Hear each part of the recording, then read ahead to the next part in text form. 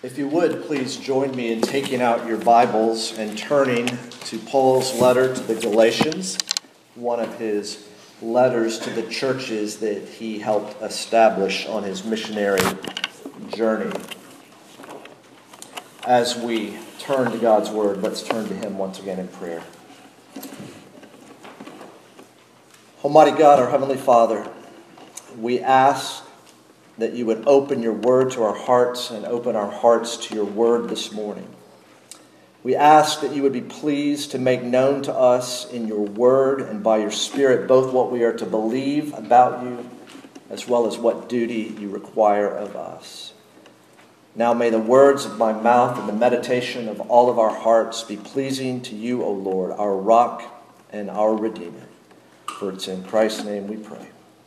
Amen. Today we are at week number 7 in our ongoing series, The Gospel According to the Bible, an exposition of the letter to the Galatians. Why are we doing this? Well, in some ways, there's a lot of ways to answer that question. You remember earlier we did a series through Mark because we wanted to know who Jesus is and what he came to do and how we should respond. And in a similar way, just as Mark focused on Jesus, Galatians focuses on his message, the gospel. The gospel is good news from Jesus about salvation in Jesus. And the gospel both creates and sustains the church. Now, corporate worship on the Lord's Day reorients the church to the gospel. At the very beginning of each new week, the gospel is here front and center. Indeed, corporate worship is a representation of the gospel. We hear about who God is and who man is and what sin is and has done and who Jesus is and what he has done. And there's always in everything a summons to turn from sin and to turn to faith in Christ. We need to be reoriented. We need a representation of the gospel because we forget. I forget. And I need to be reminded. For many people, through the years, through the centuries, Galatians, whether they were hearing Galatians preached, whether they were reading Galatians, whether they were studying it, has served as a major breakthrough in their spiritual lives as they've discovered, or in many cases rediscovered, that Christianity was first and foremost not about what they had to do for God, but rather first and foremost about what God had done for them in Jesus Christ. Remember Paul, the converted Pharisee, the one who persecuted the church, is now planting churches. And he's been sent out to minister primarily among the Gentiles. And he made several missionary journeys all around from Israel, from Jerusalem out to the Mediterranean world. And in those journeys, he planted churches in Galatia, the southern Roman province that's in modern-day Turkey. He planted churches through the preaching of the gospel. And he's now writing to those churches to counter those who taught that Christians must not only believe in Jesus, but they must also keep the Old Testament law in order to be accepted by God. So he writes to counter those false teachings, but also in doing so to defend the gospel, the truth of the gospel. Remember, the first 2 chapters are Paul's personal defense of his gospel ministry, an autobiography. Chapters 3 and 4 are Paul's theological defense of the gospel message, primarily theology. And the last 2 chapters are Paul's practical application of the gospel message to his readers' lives, or ethics. Autobiography, theology, and ethics. Put in one sentence, it goes like this: Galatians is about what God has done, teaches us what we should believe and how we should live.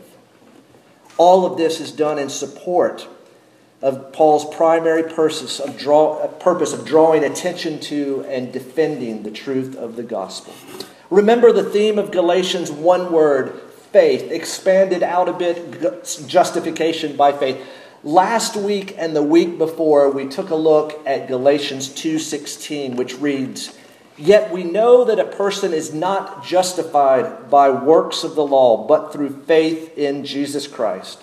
So we also have believed in Christ Jesus in order to be justified by faith in Christ and not by works of the law, because by works of the law no one will be justified. We will see embedded in and running throughout Galatians the biblical teaching about salvation from sin and death that characterized the work of the Reformers, the 500th anniversary of the start we are celebrating this month. And what was that theme? What was the theme of the work of the Reformers? Well, justification by faith alone, by grace alone, through faith alone, in Christ alone, according to Scripture alone, and all for the glory of God alone. Something that insert will help us grow in our understanding and appreciation. Last week we looked at chapter 2, verses 17 through 21, taking justification by faith personally. And we saw that justification by faith is not just a doctrine out there, it's also something in here that we rest upon, that we receive, that we rejoice over. It's not by works. It's through faith, by faith. It was of verse 16 that Martin Luther writes these words. This is the truth of the gospel. It is also the principal article of all Christian doctrine, wherein the knowledge of all godliness consists. Most necessary it is, therefore, that we should know this article well, teach it to others, and beat it into their heads continually. Well, today we're going to see how Paul, because of his love for those to whom he has preached and proclaimed Jesus Christ, continued to, as it were, beat the truth of the gospel in general, and justification by faith in particular, into the heads of those in the Galatian churches then, and to all churches among now, including Grace and Peace. Listen now as I read the first 9 verses of chapter 3. O foolish Galatians, who has bewitched you? It was before your eyes that Jesus Christ was publicly portrayed as crucified. Let me ask you only this. Did you receive the Spirit by works of the law or by hearing with faith? Are you so foolish? Having begun by the Spirit, are you now being perfected by the flesh? Did you suffer so many things in vain, if indeed it was in vain? Does he who supplies the Spirit to you and works miracles among you do so by works of the law or by hearing with faith? Just as Abraham believed God, and it was counted to him as righteousness. Know then that it is those of faith who are the sons of Abraham. And the Scripture, foreseeing that God would justify the Gentiles by faith, preached the gospel beforehand to Abraham, saying, In you shall all the nations be blessed. So then, those who are of faith are blessed along with Abraham, the man of faith. Look at verse 1. An accusation from a friend. Now, growing up, I remember my mother telling me several times that there were a few words I was not supposed to use, especially when talking with people. I wasn't supposed to call someone stupid. I was not supposed to call someone an idiot. I was not supposed to call someone a fool. I can just see that. Yes, I called my sister stupid, and I was told that's not exactly how you should address your sister. It's too bad I didn't know the Bible as well back then, because believe it or not, these are biblical words. Paul isn't afraid to use these words because this is what is needed when he finds the Galatian church is turning from the gospel. Earlier, he was astonished. They were departing. They were leaving. In chapter 1, verse 6, he was astonished. There's spiritual treason, as it were. But now he sees also spiritual folly. Paul began his letter with a rebuke. He's been forceful thus far, and now he's going to get personal, and he uses those words. In this first verse, Paul is telling those he loves, you are foolish. One of the earlier translators, it's actually a paraphrase more than a translation, J.B. Phillips, has an interesting way to capture verses 1 and 3. He says this, "Oh, you dear idiots of Galatia, surely you can't be so idiotic." Now, Paul isn't calling into question their conversion. He's assuming it. Rather, he is calling into question their understanding of the gospel. Paul is so upset because they are forgetting. As far as Paul is concerned, the Galatians were guilty of sheer spiritual stupidity. Now, one of my favorite movies, one of my favorite John Wayne movies, is The Sands of Iwo Jima. You may remember that. Sergeant Stryker has got to whip a few new recruits in the Marine Corps into shape because the battle is coming, and he's got this classic line. He says to one of the privates, "Life is tough, but it's tougher if you're stupid." Well, Paul is saying that life is not only tough, but if you're stupid, Galatians, it is spiritually dangerous. Think about it. Life is tough, but it's tougher if you're stupid. And again, Paul is warning the Galatians. You are headed into spiritually dangerous territory. You are being foolish. But there's a reason if they need to blame someone for their foolishness. You know, it's interesting. Paul is addressing them, but he's also going to come along and say, you know, there's a reason I believe you're so foolish, because you are being bewitched. You are under the influence of false teaching.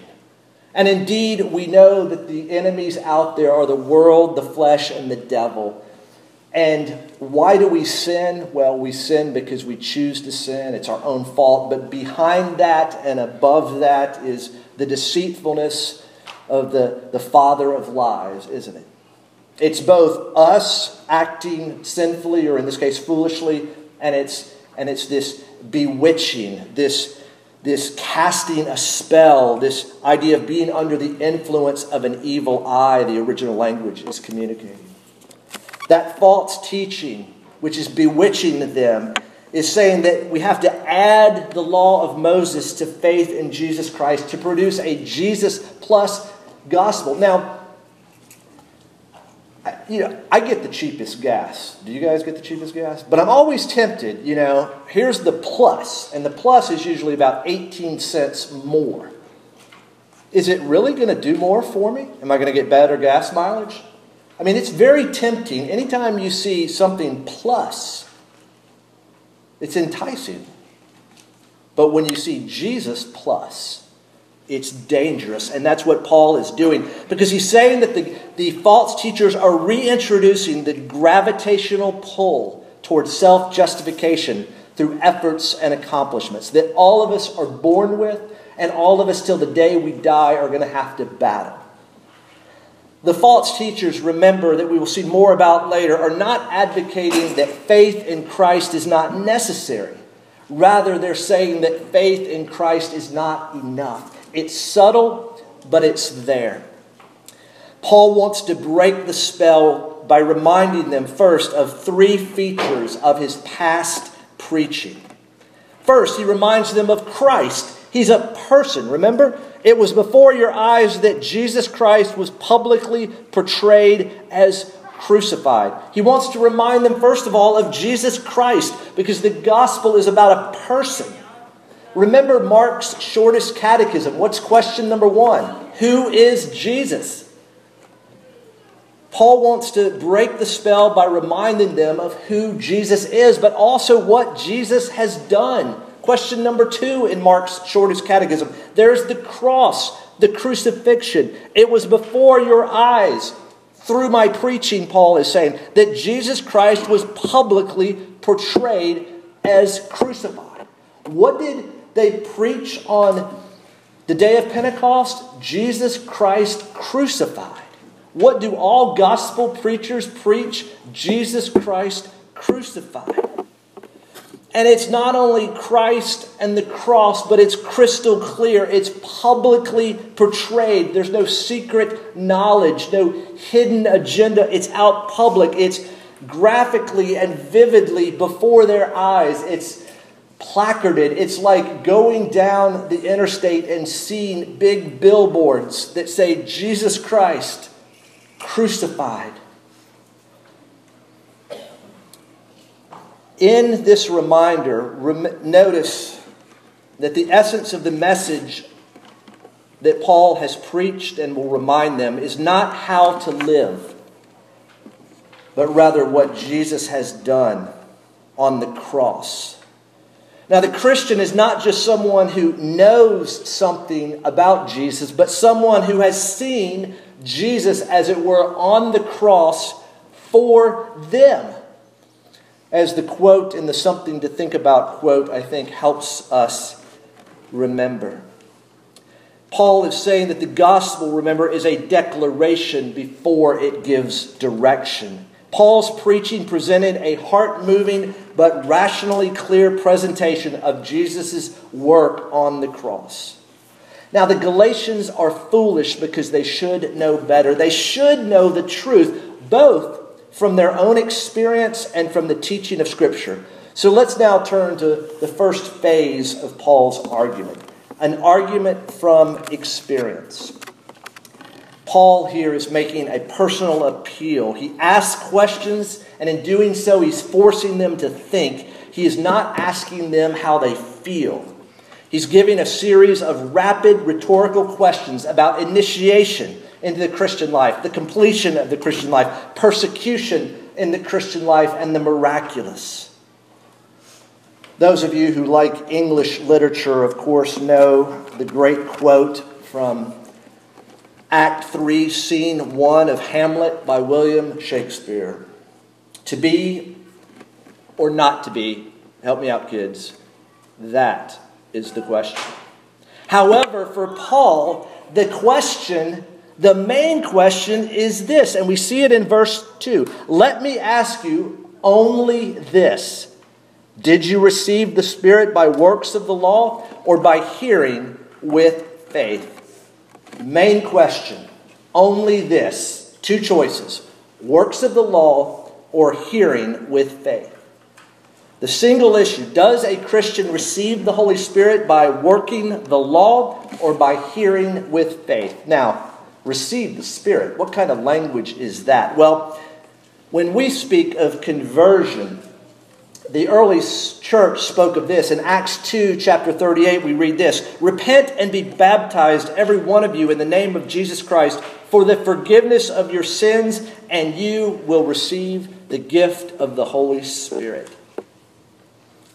So in other words, it's just one way to say being converted, receiving the Spirit. But we also see the expression works of the law. It was introduced first in chapter 2, verse 16, whether it's referring to circumcision, food laws, or law in general.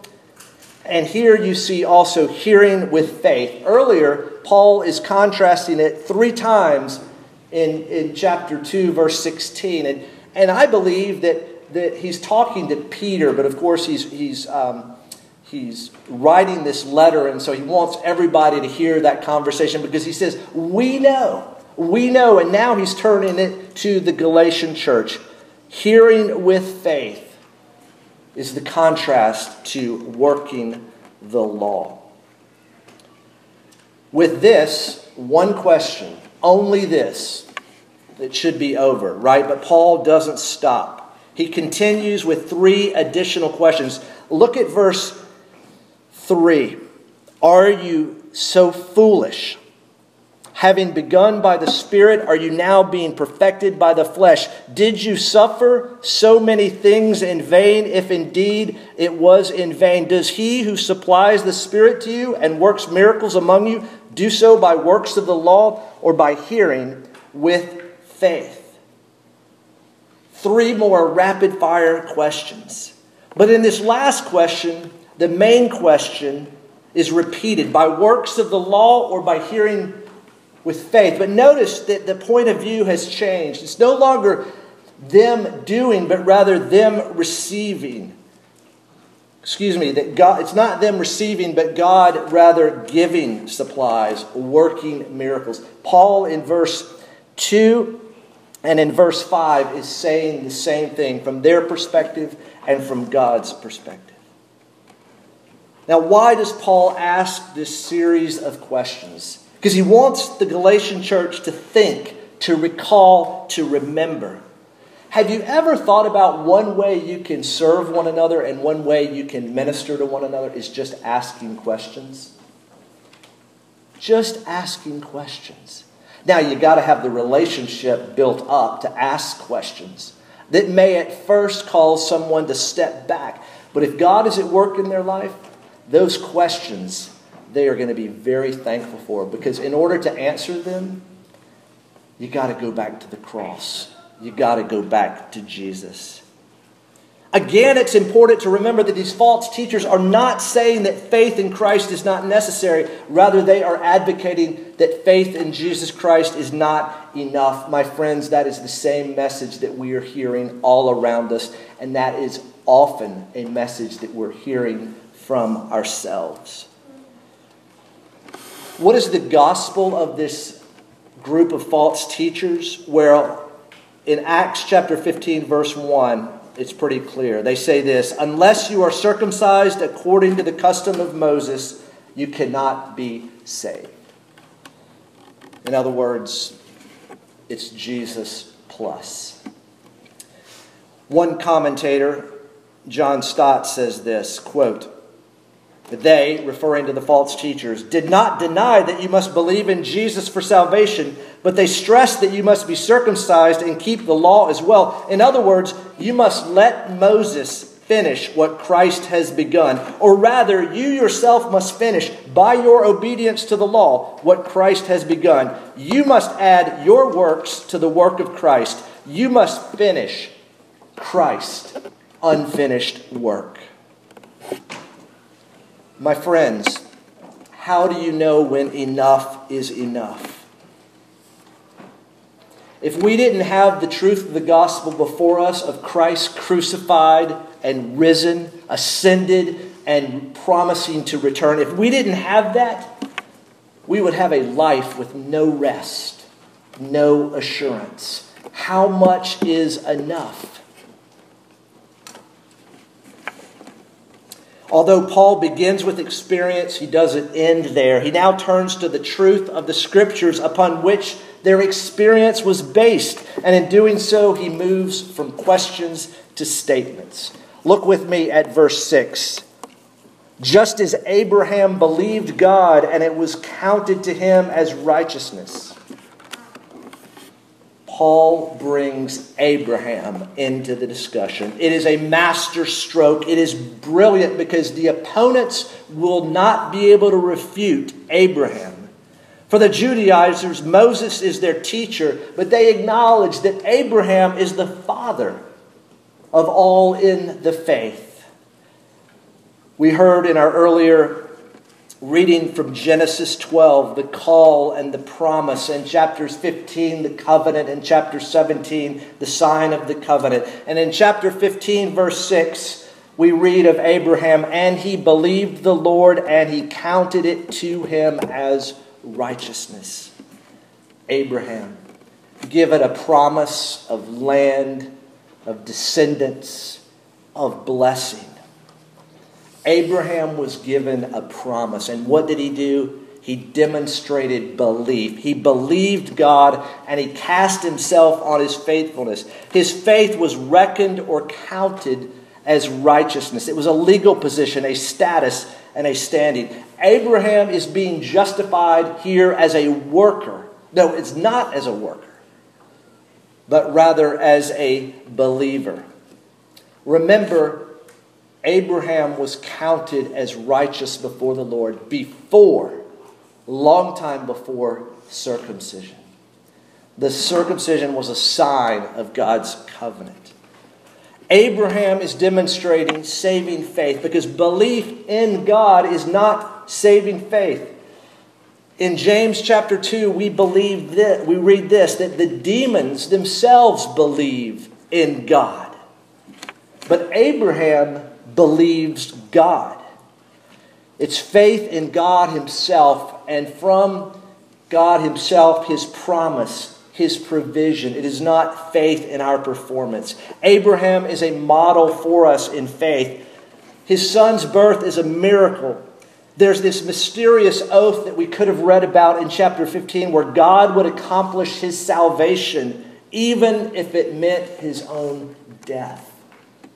And my friends, the New Testament opens up the reality that God did accomplish salvation through his own death. The promises depend wholly on God.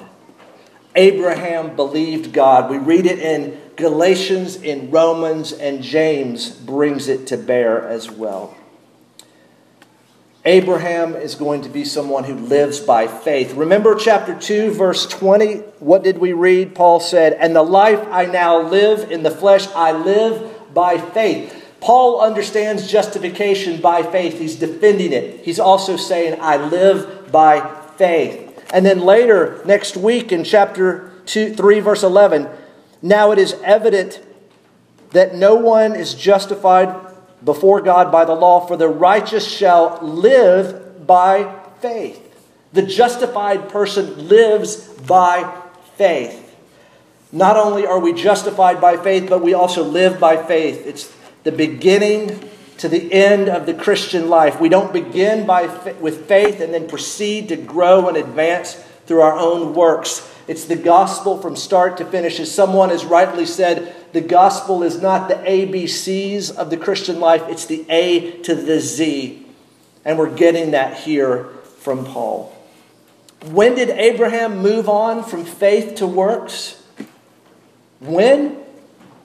What did chapter 11 of Hebrews say? He died still in faith. He lived by faith until the end, when for him faith became sight. My friends, the Galatians should have known better, both from their own experience and the Scriptures. Well, what have we seen here in these verses? We've seen Paul livid, angry, but it's because he cares. He first accuses them of being bewitched and foolish, but then he argues. He argues for the position of the truth of the gospel. He asks them to examine themselves. He asks them to examine the Scriptures. We are being asked to examine ourselves. We are being asked to examine the Scriptures. Shakespeare got it wrong. Despite being considered one of the most famous quotations in all of world literature, to be or not to be is not the question. The question for us today is this: do we have a saving, right relationship with God by the works of the law? Fill in the blank. Put your own works in there. Is it by works of the law, or is it hearing by faith? Hearing what? Hearing what? The gospel. And what is the gospel? It's the good news of salvation from sin and death through the person and work of Jesus Christ.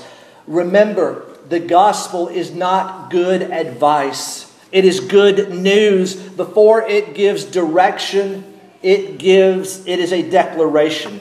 In his book, written in 1936, The Christian Faith in the Modern World, J. Gresham Machen wrote these words: "What I need, first of all, is not exhortation, but a gospel. Not directions for saving myself, but knowledge of how God has saved me. Have you any good news? That is the question that I ask of you. I know your exhortations will not help me. But if anything has been done to save me, will you not tell me the facts?" Brothers and sisters, one of the reasons we are gathered together and called together as a church is so that we can tell one another the facts over and over and over again.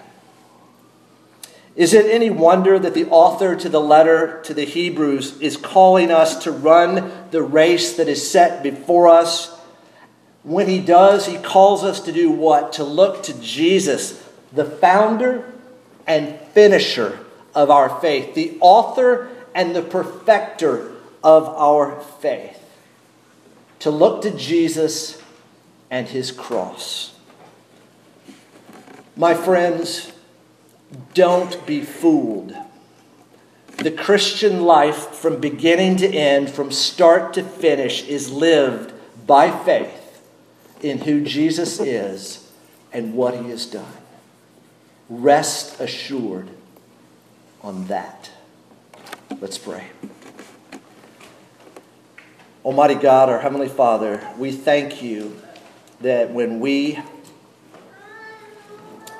are stupid, when we are idiots, when we are foolish, you in your mercy and grace bring us back to the truth of the gospel.